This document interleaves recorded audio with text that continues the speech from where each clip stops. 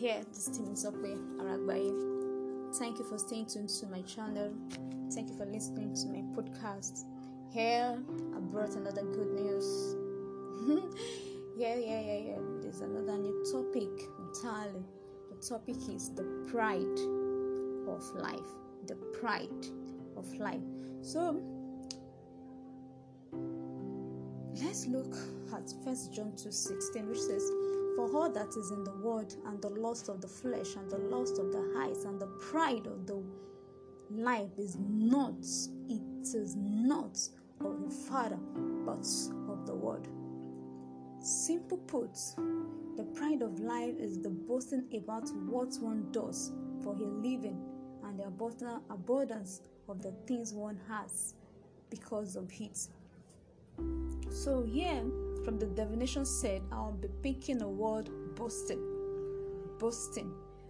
because I see that these days believers now boast about title, now boast about the level they are in church or in the working place, now boast about their achievements in the ministry, now boast. They've forgotten that it is by grace that the ministry is functioning. Yes.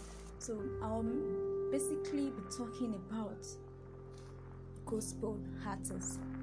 Sometimes ago, some months back, I was invited for a praise concert. So when I got there, I saw the artists that were invited. All what they were just doing was activities.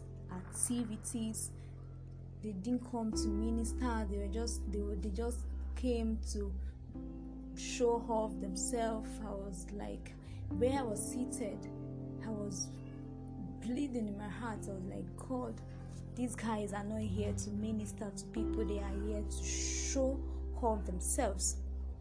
Yes, I know. As a minister, I know people will walk up to you and tell you, wow, that ministration was awesome, that ministration was nice, I was blessed, spirits were lifted, I was that. I know compliments will come. But the question is, how do you handle those compliments? Do you allow the compliment to get to you by boasting in yourself? By boasting in yourself that, wow, I did that, I nailed it, I did this, I did that, blah, blah. Do you allow it to get to you? Or you take the compliments and return the glory back to who owns the glory, and return the glory back to God? Do you? That's the question. Answer that. So now I'll be sharing a little life experience.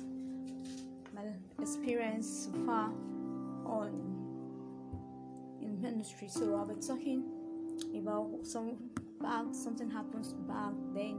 I remember when I was in school, in our fellowship, and I was asked to handle the praises and worship session. Yes. After the ministration, glory to God, the ministration was awesome.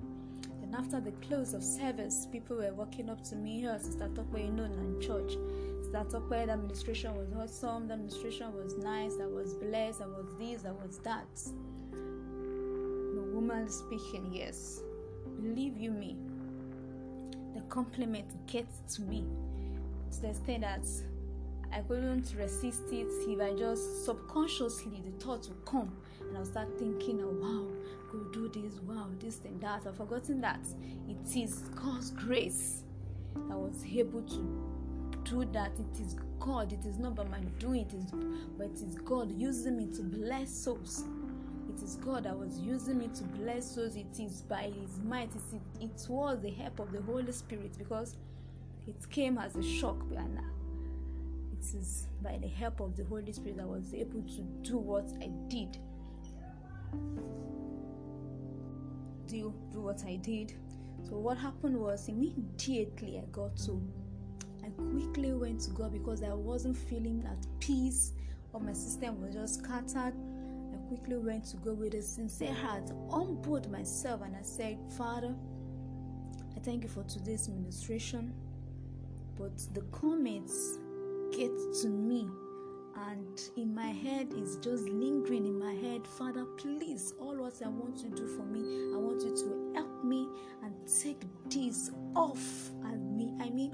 Off my mind. I don't want to think about it again. I don't want to think of it. I don't want to have any thinking about this again. Erase it from my mind. And thank God, because He's a loving Father. Another thing I learned was a key, that sincerity is a key in place of prayer. You need to be sincere to God. You need to be sincere to the request you are making. You need to be sincere before Him and humble yourself.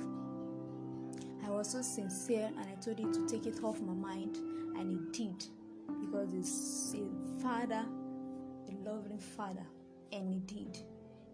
Yes, He did. Let's look at Psalm 139 verse 24 to 25, which says, David was the one speaking, that says, search me, God, and know my heart.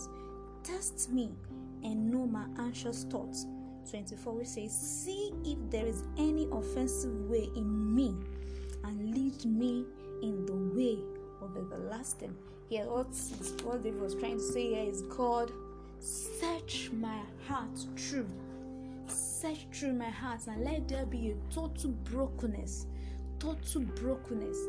Let there be a total brokenness in me. I don't want to think of what I've done. I have this thing, praises, everyone praising me. I don't want to think, but I want a total brokenness, that when people come and say, wow, this thing was awesome, I want to see you, your glory alone. I want to see you. I want everything, every glory, anything I achieve, I want to have the understanding that it is by your grace and not by me. Yes. So now I'm going to ask a question right now. The second question, you answer that.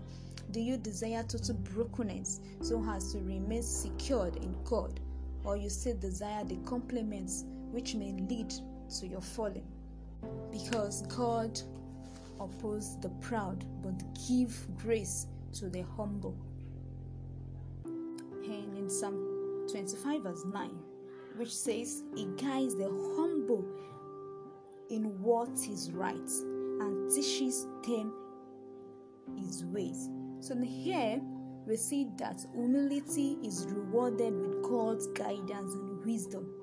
I'm going to leave you on those notes. Nothing pleases the Lord more than in humble hearts. Let humility be your watch guide.